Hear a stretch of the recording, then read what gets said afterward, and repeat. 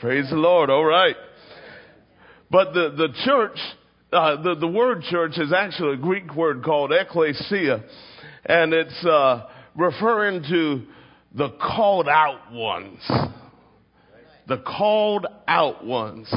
And the church, as we see in Scripture, is never referred to as a building, but referred to as people.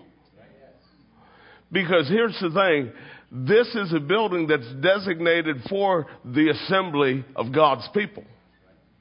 But if for any reason there was something not working in the building and we had to meet somewhere else this morning, we would still have church, because it's not relying on the building, it's relying on people who are temples of the Holy Spirit gathering together and having the Holy Spirit manifest in their midst. Hallelujah. And if we had to do that in the parking lot, then we could have church in the parking lot. Amen. But 1 Peter 2:9 is a verse that just puts this so well. It says, "But you are a chosen generation, a royal priesthood, a holy nation, his own special people, that you may proclaim the praises of him who called you out of darkness into his marvelous light." And so we see the two compound words that make that word ecclesia. We see the word called, which is kaleo, and the word out, which is ek, and you put them together and you get ecclesia. And really the original meaning of the word in the Greek language is a gathering of citizens that are called out from their homes into some public place. So they're called out from their homes into a public place of assembly. That's the original meaning of the word. Except for us, we're called out of darkness. Hey, we're called out of old messed up ways of thinking and old messed up lifestyles, called out of death into life, called out of light into darkness, called out of a messing and into a blessing. Hallelujah. Someone say, I'm a called out one. But what does church look like to God? If we're going to go ahead and examine this and really examine it right, we're going to need to look at the Word and see what God sees, or shall I say, see what God expects to see. Because if we look and see church as one thing in the Bible, and we see another thing in our own experience, it's not for us to say, well, the times have changed and, we're just doing things different now than they did back then. No, the thing is that if we're not experiencing what they experienced and have happening in our settings and in our assembly what they're having in theirs, the goal is for us to say, what's going on here? Because the Word don't adapt to you or me. We adapt to the Word. Amen. All right.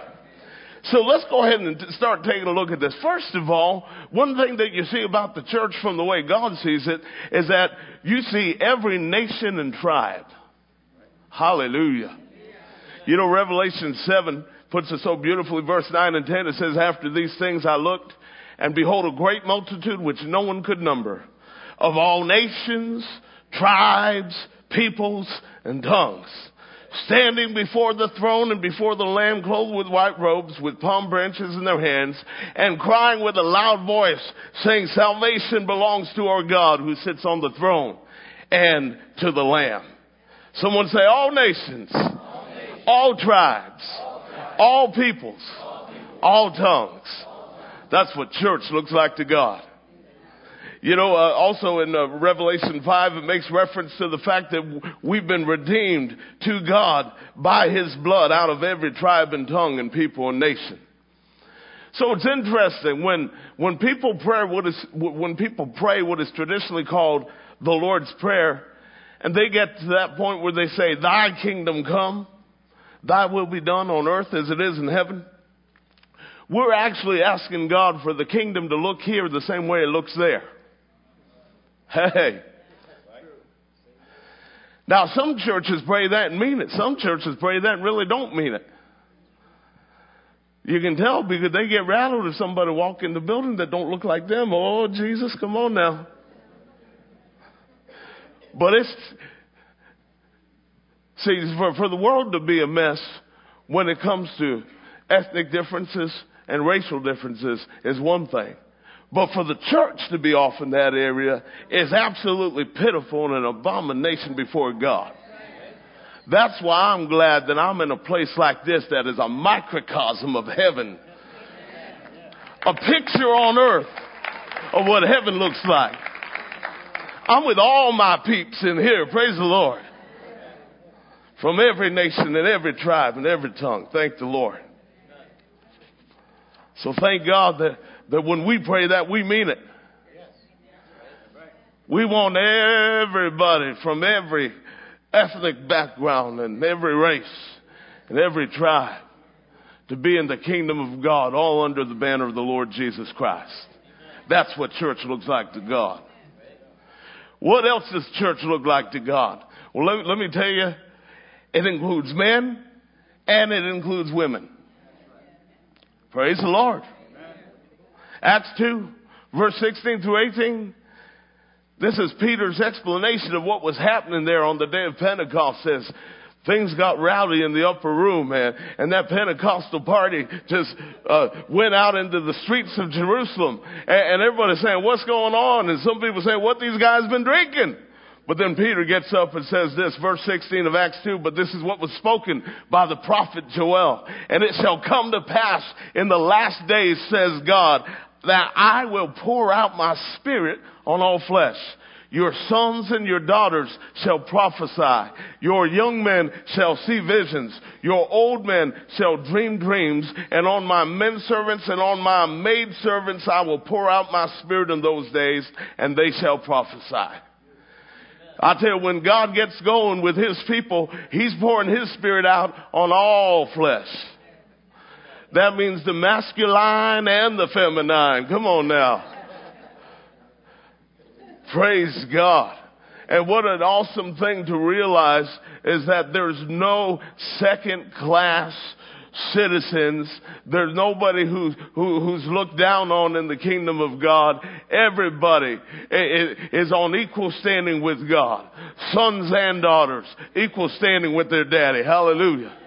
And no matter where you come from and what side of the block you come from, when you're a child of God, you just as much of daddy's boy or daddy's girl as anybody else. Whether you're an up and outer or a down and outer, we were all out and needed to come in. Praise the Lord. And also we see this. We see that the way God sees the church, we see people not just of the same kind of background. We see people coming from diverse economic backgrounds. Hallelujah. Jesus in Luke chapter 4 and verse 18, as he was reading out of the scroll of the prophet Isaiah to the people there in his hometown, he started reading this and said, the Spirit of the Lord is upon me because he has anointed me to preach the gospel to the poor. Thank God. Thank God there's still good news for the poor. Hallelujah. And part of the good news for the poor is you don't have to say that way. Thank God for that.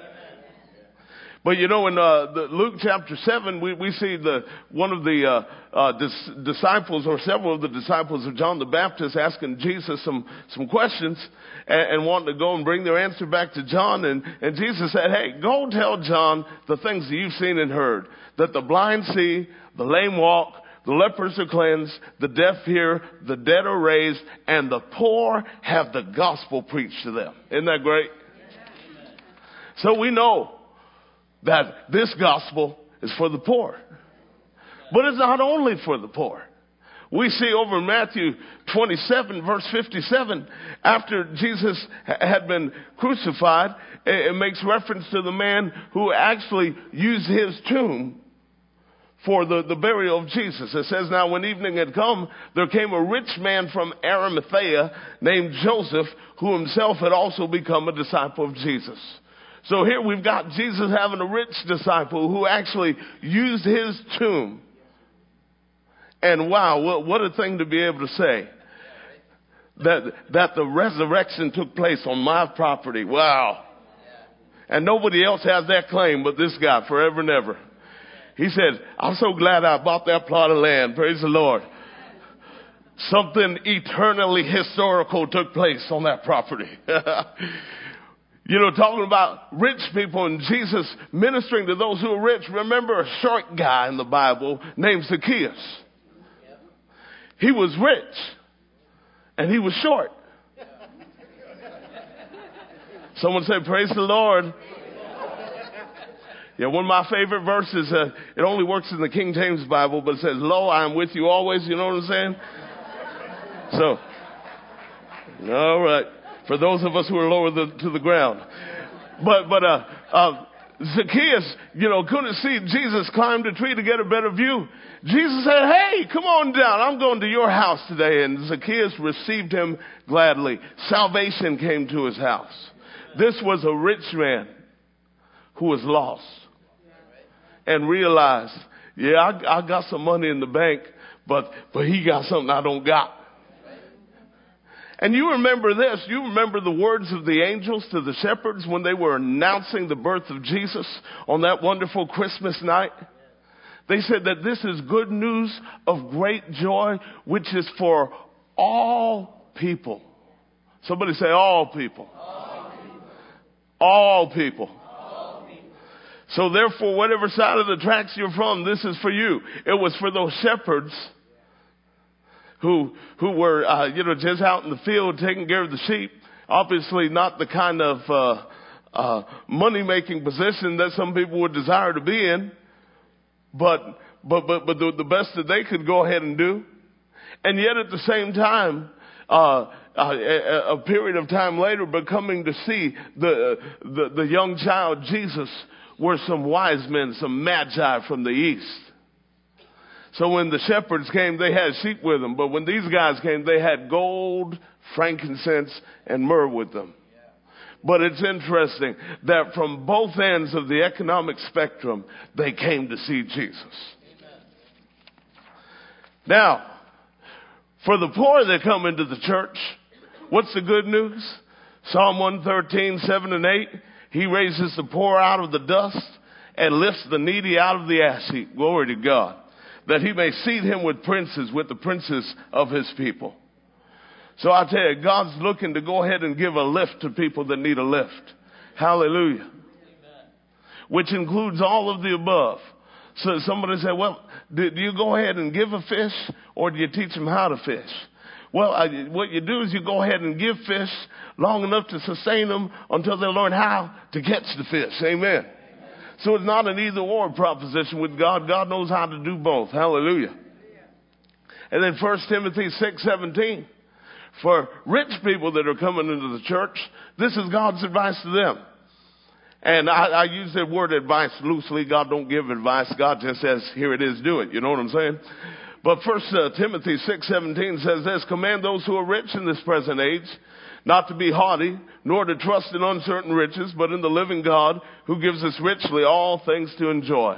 So praise God for the rich coming into the kingdom. The advice is don't be stuck up. Just go ahead and trust in God, because those riches are uncertain. You may have something in your 401k today and not have something in your 401k tomorrow. That is uncertain, but you can trust in the certain God who will go ahead and give you richly all things to enjoy. Amen. Now, let's go ahead and take this a step further. What does God see when God looks at the church? What is God's ideal? What's the way God wants it to be? What does God intend? God intends the church to be multi-generational. Multi-generational. You know, we read Acts 2 a little bit earlier. We'll go ahead and take another look at one verse in particular. It's a verse, we'll look at 17 now. Acts 2 verse 17, it says, and it shall come to pass in the last days, says God, that I will pour out of my spirit on all flesh. Your sons and your daughters shall prophesy. Your young men shall see visions. Your old men shall dream dreams. So what this is, this outpouring of the Spirit of God, which is not just for them, but it's for all people, for all times. It's for everybody. And this is for young and old. Glory to God. Paul instructed Timothy to go ahead and have ministry that goes in every direction. To go ahead and exhort the older men as fathers and the younger men as brothers. The older women as mothers and the younger women as sisters with all purity. Paul instructed Titus regarding the admonishing for the older ladies to admonish the younger ladies to love their husbands and love their children, to be discreet and chaste and good homemakers and obedient to their own husbands and not blaspheming the word. So the idea is this, that there's a pattern in Scripture of where in the church that you've got the older and you've got the younger, and the younger get the benefit of the wisdom of the older. That's a clear pattern here in the Word of God. But you see, it's interesting is that you look at some churches, and you've got some churches that are filled with people that are 60 and up. And in this day we live in, you got some churches that don't have anybody in there over 40. That's why, once again, I'm glad to be in the mix of a multi-generational assembly. Because I got to tell you, you can't just listen to preachers that wear skinny jeans. Hey, praise the Lord. And thank God for them. But you see, and Lord knows I got to tell you this. At my leanest, this big bone man would not look good in skinny jeans. At the leanest point in my life, if I tried to fit into some of those things, you would think, well, your first name is Anna and your last name is Rexic. Moving right along. But thank God for the opportunity that we have to be able to have the combination of the two. That we've got old and young together. And that we've got the opportunity for the younger generation to be able to learn some of the old school wisdom of the older generation. Because as I've heard before, and I like to quote it often, if you don't get yourself some old school wisdom, you'll find yourself old and still going to school. Lord have mercy. The Scripture talks about how the older should look towards the younger. Paul said to Timothy in 1 Timothy 4:12, let no one despise your youth. Another translation of that says, let no one look down on you because you're young. So you see, the older generation needs to look at the young not just as those inexperienced people that think they know everything and all that. But to realize that there's a gifting from God and that there's something that is in them that is very valuable to them, and not to be despised and not to be looked down on. It's kind of like, the idea of having both zeal and wisdom. And it's looked at that, the older people usually have the wisdom and the younger people usually have the zeal. Which means if that's the case and the two never meet, then you've got one part of the people that know how to do it but don't have any get up and go to get it done. And the other people that got get up and go to get it done but don't know how to do it. But when we get wisdom and zeal together, oh hallelujah, what a combination. When we get the older generation and the younger generation together, working together on the same page, what a blessing that is. So the Bible talks about how the older should look toward the younger. It also talks about how the younger should look towards the older. That God said in Leviticus that you shall rise before the gray-headed and honor the presence of an old man. Wow. And I tell you, we need a good dose of RESPECT back in the church and back in our society again. Amen. Rather than just meeting somebody that is an elder to you and saying, sup. Spelled TSUP, just in case you were wondering. But that's not God's best. God's best is for the young to look up to the older and appreciate their wisdom and value their life experience and value what they're bringing to the table. And also for the old to look to the young and realize that if I can go ahead and bring the wisdom of my day and my generation into some new ways of looking at things. And you see, truth is always the same. Truth's not being reinvented. But hey, if we got a new, fresh way to get a message out, get out a timeless message in a fresh way, let's go ahead and go for it. And it's interesting that the Bible even talks about how the young and the old should treat each other. Check this out. 1 Peter 5:5 says, likewise, you younger people, submit yourselves to your elders.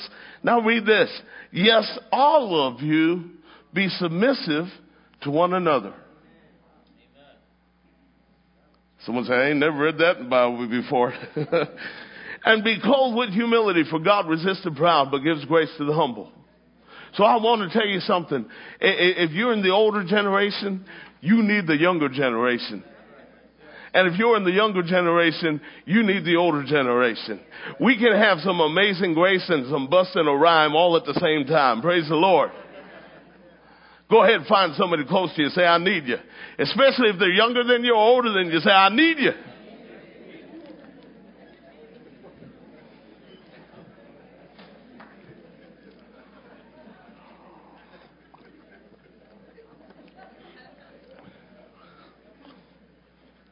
Now, another thing about the church we need to realize, and the way God sees it, is that the church is His.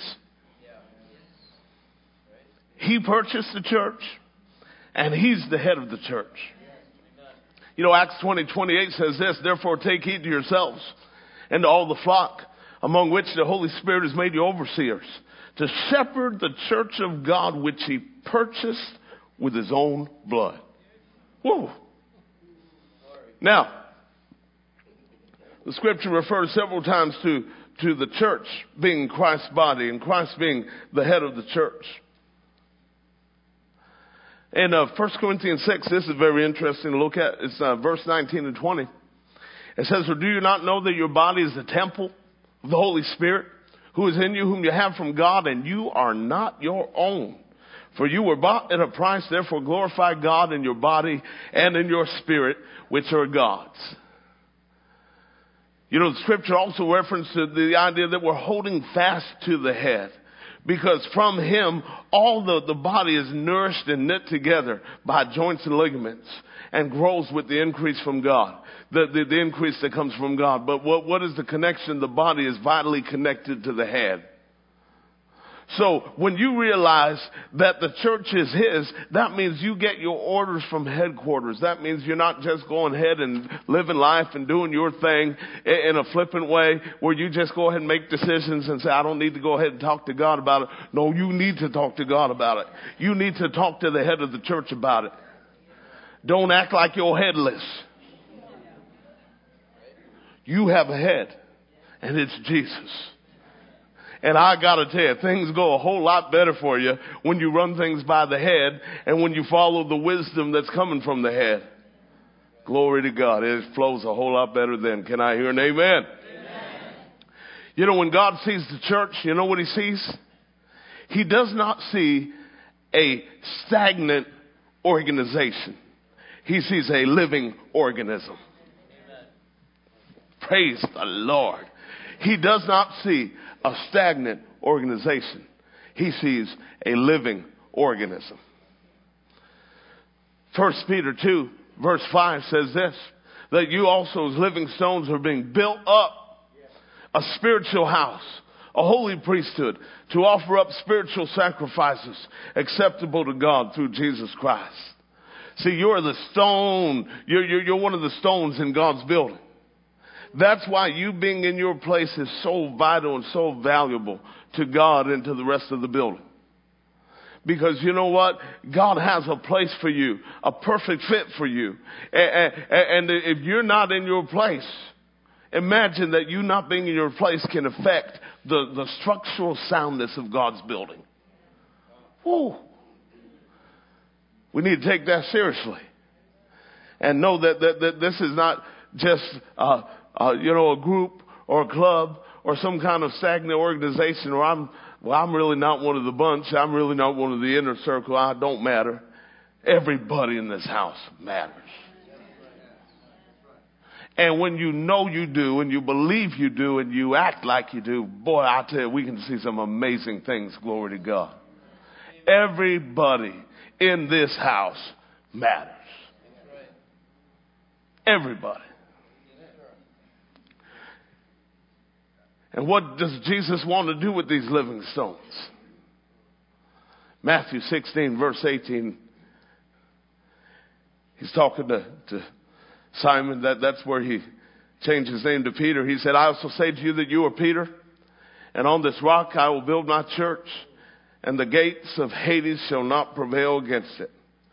And the rock Jesus is talking about is the words that just were uttered out of the mouth of Simon Peter when Jesus asked the question, who do you say that I am? And he said, you are the Christ, the Son of the living God.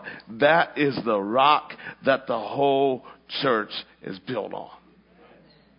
So that means those of you who have made that same confession that Peter made are one of the stones that are being built on that foundation. Amen. Hallelujah. And you see, growth has always been God's plan for the church. Not to be a stagnant organization, but a growing organism. God has always intended growth. And not just growth in quality, even though quality matters most to God, but God is also into growth in quantity. I mean, after all, he wrote a book called Numbers. Hey. You know, as you read through the book of Acts, you see several places in Acts chapter 2, you see 3,000 souls getting saved. You see a verse at the end of the chapter that says that the Lord added daily to the church those who were being saved. We see over in Acts 4, and the book of Acts is a real good pattern. You know, if we want to go ahead and look at what the early church was like, and what we should look to have here in the church in 2019, the book of Acts is such a beautiful, clear pattern for us.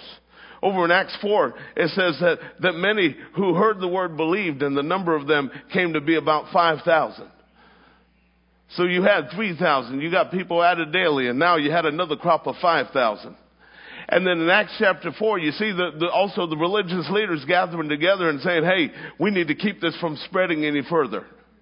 Which means if those guys were trying to keep it from spreading, that must mean it was spreading. Hey. Acts 5, we'll take a look at this one. Acts 5:14 says, believers were increasingly added to the Lord, multitudes of both men and women. Acts 6, verse 1, the beginning of the verse says, now in those days when the number of the disciples was multiplied. It's not just in there once or twice. It's just all over the place. Same chapter, verse 7. It says, then the word of God spread, and the number of the disciples multiplied greatly in Jerusalem, and a great many of the priests were obedient to the faith. So the word of God spread, the number of disciples multiplied, but even beyond that, you saw an influence of the word of God even on influential people, even the priests, those who were part of the Jewish tradition and carrying out the rituals that were passed on and carrying out the ordinances of the law. Even the priests were affected by the word of God going out. So we see this growth mentioned over and over again of growth taking place, growth taking place, growth taking place. And then what happened? The church got persecuted. And even in the midst of persecution, growth took place. Because when the church got persecuted, it said they scattered. Philip went down to Samaria and preached. Hey. And guess what? He ran into this guy from Ethiopia, preached the gospel to him. And so this man who was reading Isaiah chapter 53 in his scroll on his chariot didn't have any idea what it was talking about. Philip hops onto the chariot with him and says, I can tell you about this guy. Preaches Christ to him. This man is saved. This man is baptized. This man is going back to his country and to his queen, Queen Candace of the Ethiopians, with the gospel. So even at the moment where persecution took place, growth didn't stop. It reminds me of what's said in the book of Exodus, that the more that the Israelites were persecuted, the more they grew and flourished and prospered. Hallelujah. What does church look like to God? It looks like something that's growing, something that's lively, not something that's stagnant, something that's rolling along with strength and gaining momentum. Glory to God. Glory to God. What does church look like to God? It looks supernatural. And there is absolutely no way, if you put me up with the firing squad facing me, I will not deny it. I have seen the supernatural power of God for myself. But besides that, if I did not see it, I see enough evidence in the Word itself to know that it's not something of the past. It's for today, because Jesus is the same yesterday, today, and forever. There's no way that the supernatural would be part of the beginning of the church age and not be in the church now. No way possible. Jesus said in Mark 16, this is called the Great Commission. These are some of the last words Jesus is speaking before he ascends to heaven to the right hand of the Father. He says, Mark 16, 15 to 20, and he said to them, go into the world, into all the world, and preach the gospel to every creature. He who believes and is baptized will be saved, but he who does not believe will be condemned. And these signs will follow those who believe. In my name they will cast out demons. Yeah, y'all believe in that? We sure do, absolutely. They will speak with new tongues. Y'all believe in that? Absolutely, we sure do. They will take up serpents, and if they drink any deadly thing, it will by no means hurt them. By the way, I want to say about that there's a difference between what happened to Paul when Paul was accidentally bit by the snake. Over in Acts, I believe the 28th chapter, he picked up the stick to put in the fire, and a serpent bit him, and he just shook the thing off and went on. See, I'm talking about that. I'm not talking about some people up in the mountain somewhere playing with snakes. I just want to be clear, all right? You got to say these things just so you're not wrapped up with some crazy folks, all right? So they'll take up serpents, and if they drink any deadly thing, it will by no means hurt them. They will lay hands on the sick, and they will recover. So then after the Lord had spoken to them, he was received up into heaven and sat down at the right hand of God. And they went out and preached everywhere, the Lord working with them and confirming the word through the accompanying signs. Someone say the church is supernatural. And as you look through the scripture, you see mention, even in the writings of the apostles to various groups, you see mention of the supernatural taking place. Besides the great amount of miracles and healings and prophetic words and gifts of the Spirit flowing and functioning that you read about in the book of Acts, you also see in the epistles mentioned of the signs and wonders that God's doing.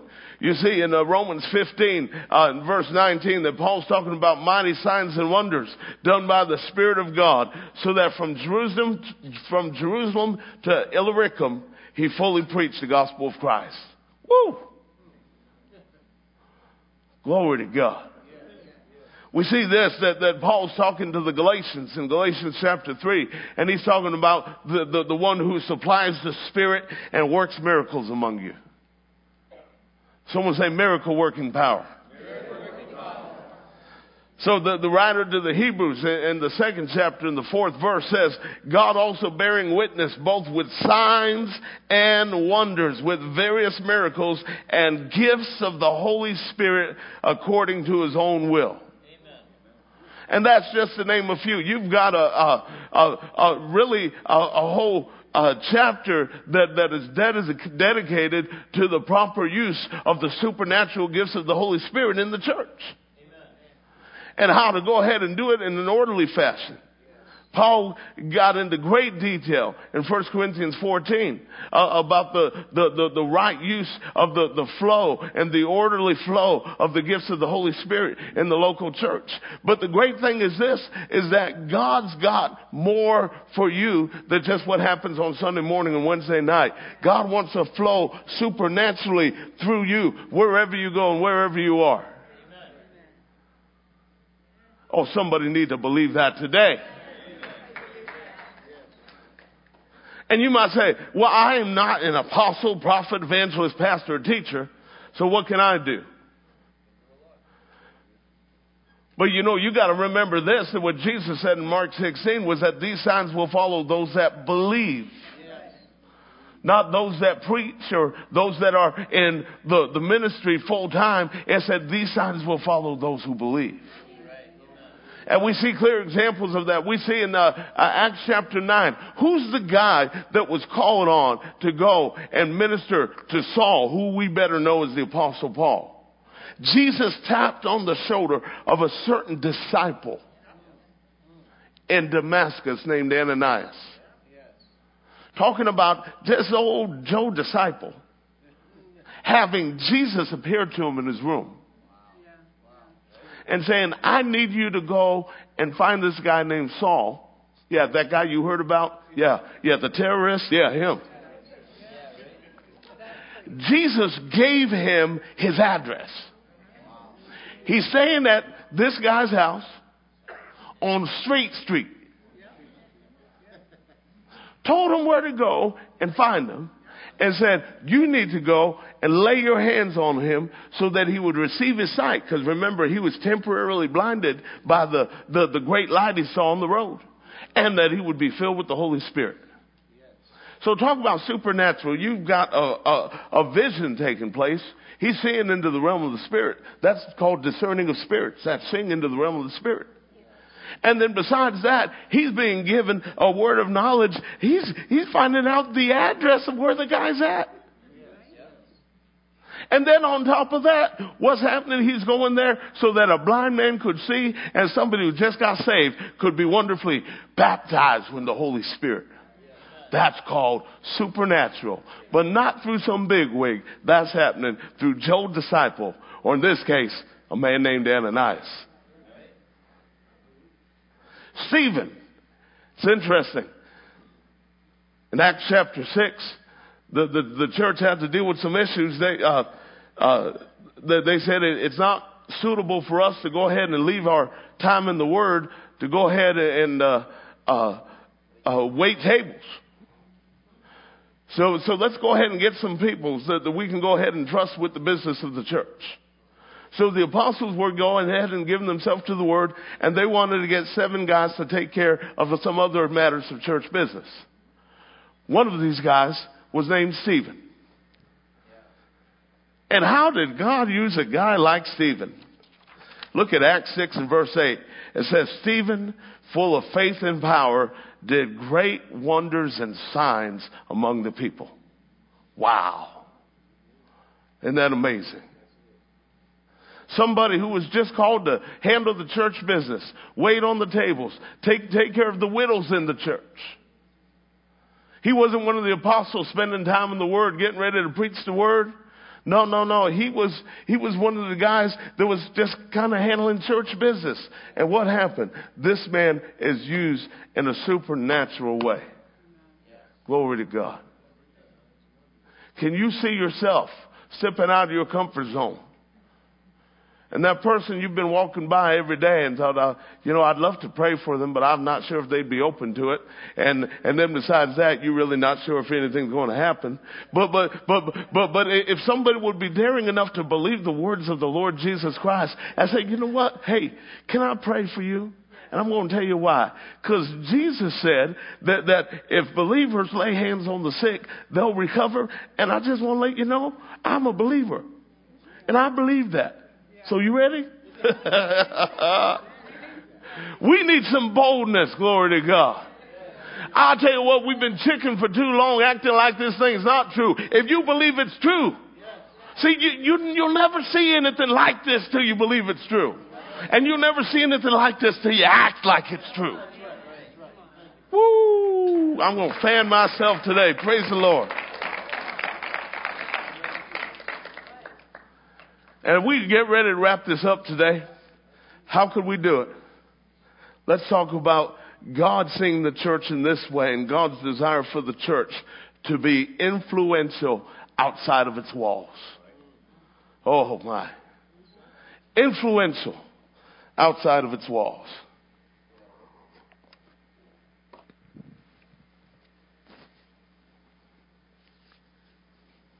You know, we made reference to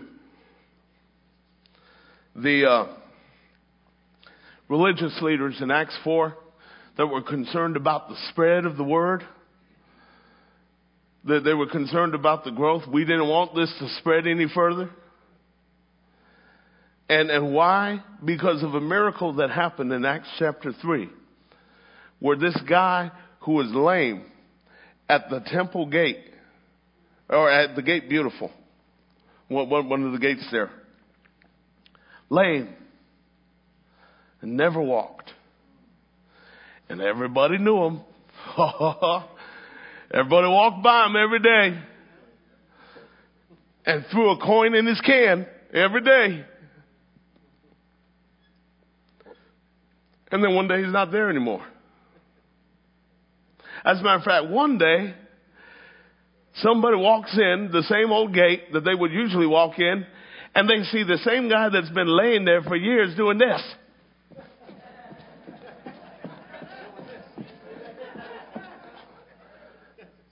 What's up with that?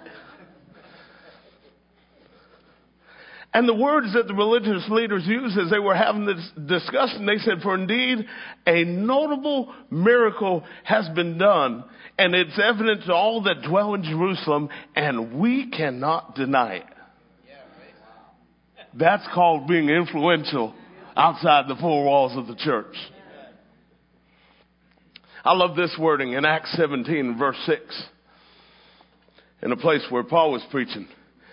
And of course, you know, Paul went and preached and stuff got stirred up. You know how that went. Oh, Lord. Acts 17, verse 6, it says, but when they did not find them, they dragged Jason and some brethren to the rulers of the city, crying out, listen to this, these who have turned the world upside down have come here too. And let me tell you this. You got some unbelievers that'll tell you you're turning it upside down. But really the truth is you're turning it right side up. See, we got crazy politicians in our nation and the nations of the world. And we got people that have a voice and could use their voice for a positive influence. And what they do is they spout a bunch of nonsense. And people actually listen to their nonsense. But you know what was happening? You got a whole lot of people in the world that stand on their head and tell you they're upside down. You'll get that on the way home.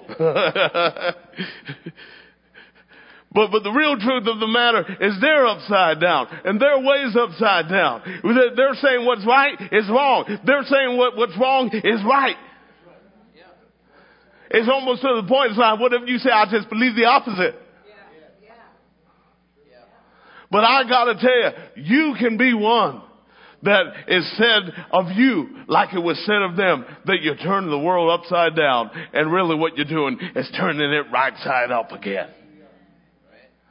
Now, we know the day we live in. We know that evil men and seducers will wax worse and worse. The Bible says so, and it's not a surprise that it's happening. But I gotta tell you, we also have this instruction from the Lord Jesus that we can occupy until He comes. Which means no matter what's happening in the world, no matter the direction of things and the downward trend of the world and the downward trend of unbelieving men and women, thank God that as long as the church is here, we can exercise some influence. We can go ahead and let them know that we're still here. Not in a prideful way or to say, look at me, but we're doing what the church ought to do. We say, hey, you, look at Jesus. Not look at me, look at Jesus. And here's Jesus in manifestation. Here's Jesus in demonstration. You want to know what we're really about? Watch this. Glory to God.